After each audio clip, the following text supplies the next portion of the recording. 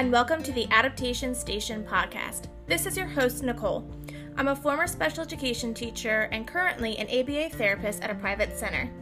This podcast is filled with tips and tricks for not only being the best special education teacher you can be in the classroom, but living the best life you can live outside of the classroom as well. After all, I'm all about balance. Hope you guys are excited. Let's jump on in.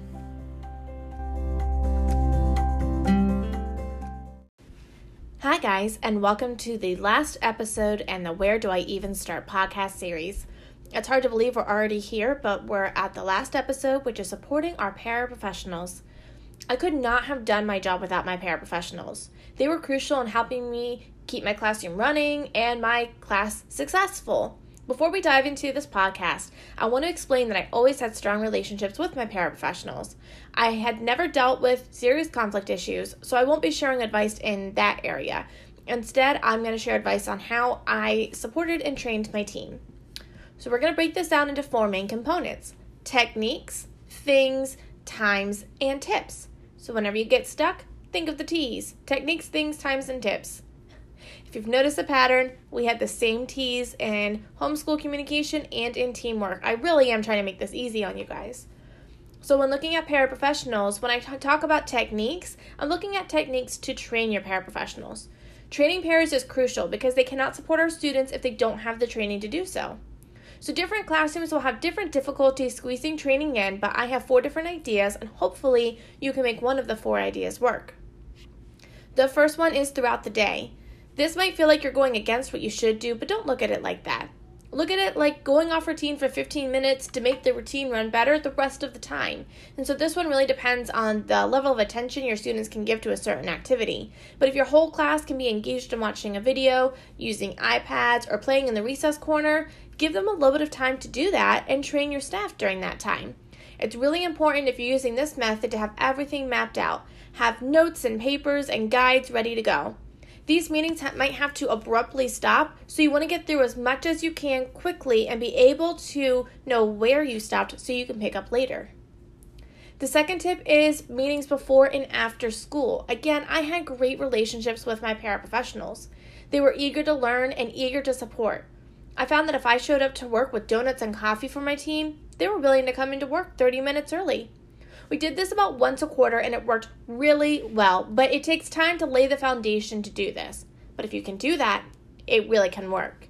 And just a quick note about spending money, especially in this context, this is something that my husband Corey and I talked a lot about when I first started teaching, as our budget was much stricter back then.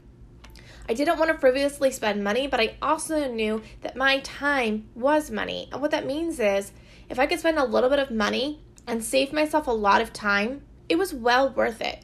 So if a $15 Dunkin' Donuts trip helped my staff feel confident in their jobs, that would save me stress during the day and time after school. So it was well worth putting into my budget.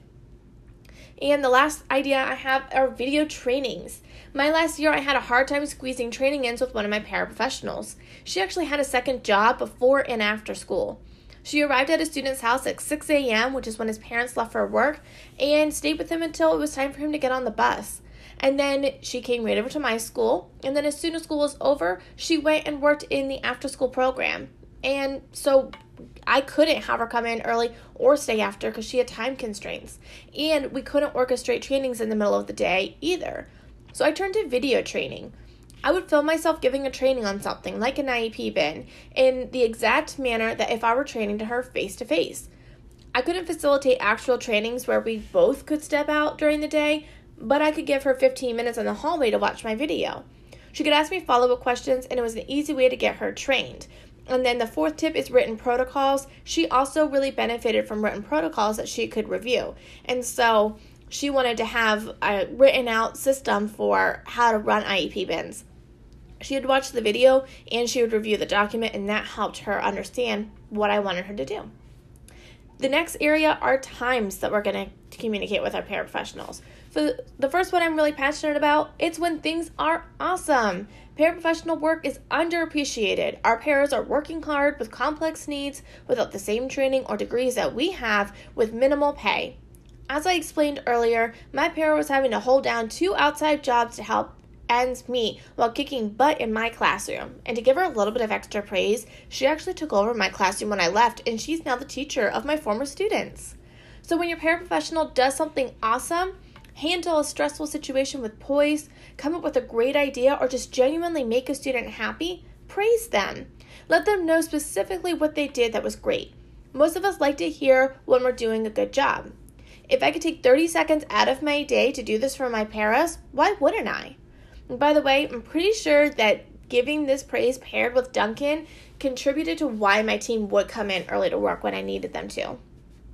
The second time you want to talk to paras is when something needs to be corrected. So you might find that your paraprofessional needs support or correction, and this is totally normal. We all make mistakes or we don't use strategies correctly. We might be over-prompting or giving a response to a behavior that is opposite of the one that we want to give. If you see this happening with your paras, don't be afraid to correct it. The biggest thing is how you go about correcting it. We don't want to make them feel bad about themselves, because usually it was an honest mistake. One thing I did to help facilitate these conversations is let my paras know when I made a mistake. I wanted them to know that I was not perfect and I had to get correction as well. This helped me establish that I wasn't micromanaging them or being controlling. I was genuinely trying to help everyone. It can also be helpful to learn the way your para prefers feedback. Some people want to know in the moment so they can better understand. So if someone is over-prompting, you would tell them right away so they can see how to scale back. Other people can't focus on your feedback and their student at the same time. They might prefer to have a conversation when they're not distracted and they can process and ask for clarification if necessary. If you know which way your para prefers to get feedback, you can customize it to her needs, which will help her be more successful. And the last area is general check-ins. So don't wait for your para to come to you and tell you that something is wrong. Some of your paras will be really confident in expressing concerns, and others might worry about being a problem and not tell you what's going on, and those are the ones that I was really worried about. I didn't want my para to finally come to me when she was struggling to support and inclusion. I wanted to make sure that I had an open space for her to come to me on a regular basis. You can just post a question, is everything working well? But you might find that it elicits no response. So I recommend trying specific questions like, we're all working on avoiding giving attention to the behavior of Adam. Are you finding that feasible to do? Or maybe, I know that you're trying to take data on Alex's goals while supporting him in math. Is that manageable? Or do you have any concerns on how to work with or support Sandy with her AAC device? Look for things that you know might be a struggle and offer or ask specific questions to open that dialogue. The next area we're talking about are the things that we're training our paras on. First one is IEP goals and accommodations. Your para is there to help you implement the IEP. She cannot do that if she has no idea what goals and accommodations students are working on.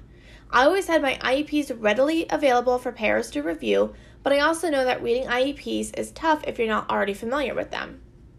I like to make my students programming guides to support the paras. With the programming guide, I would summarize the strengths and weaknesses of the student, spell out the goals in simpler language, and have examples of how the accommodations could be used. That allowed my paras to better understand exactly how to support the students. This also took taking data on IEP goals a lot easier. And listen to the data podcast for more information, because in there I talked about how our paras should be taking data on IEP goals.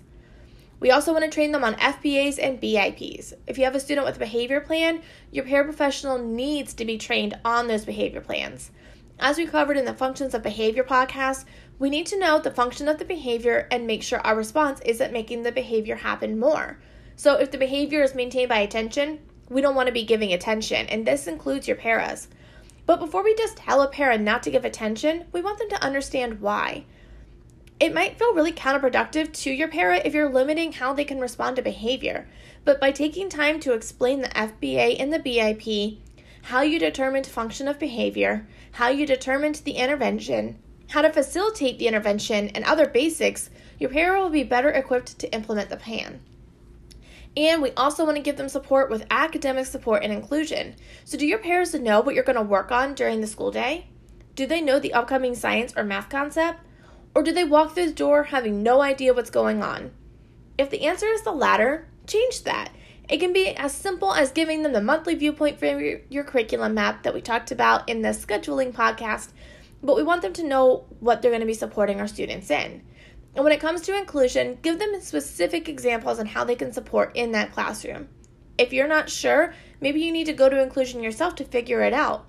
Work to make a communication flow between the general education teacher and the para so they can get support that way.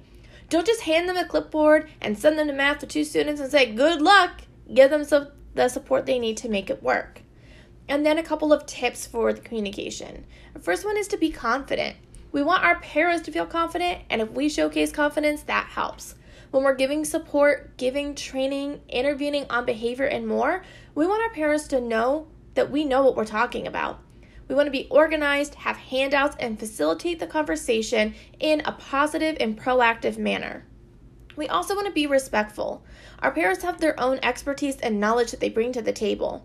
They may not have teaching degrees, but that shouldn't discredit the training and other avenues they've learned from. When they're sitting on the other side of the table as a professional, you need to treat them as such.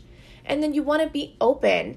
Your paraprofessionals are spending a lot of time with students, and they might have insights that you don't. My paras knew what was going on in inclusion more than I did, and they might have a suggestion that could turn into an accommodation down the line.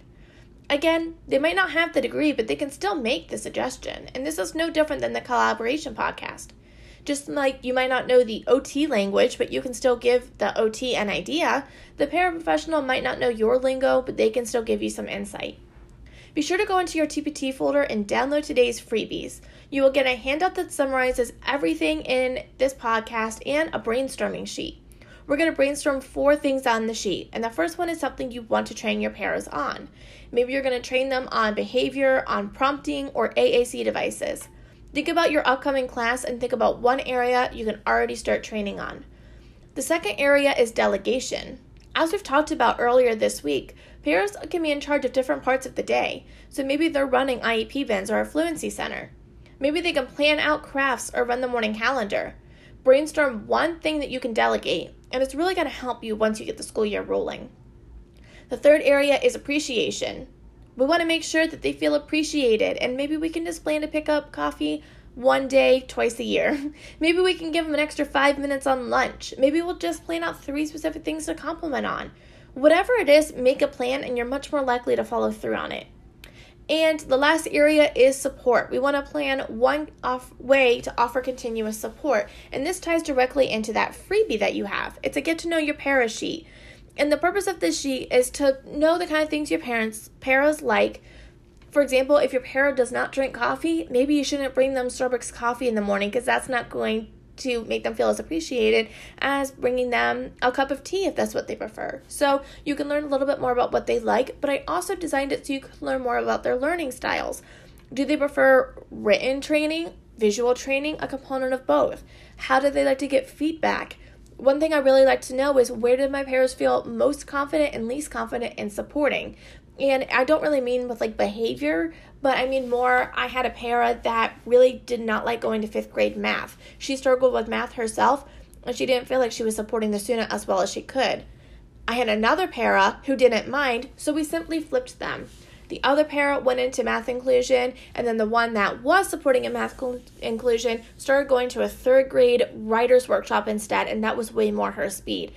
So if you have more than one para and you can kind of change your schedule around to meet what they feel most strong at, that might be a good idea too, and that sheet will help you do that.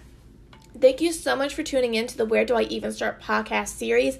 All of these podcasts will live forever. The freebie folder will live forever. Come back to it whenever you need, and I greatly appreciate you tagging along in this journey. Catch you in the next series. Bye.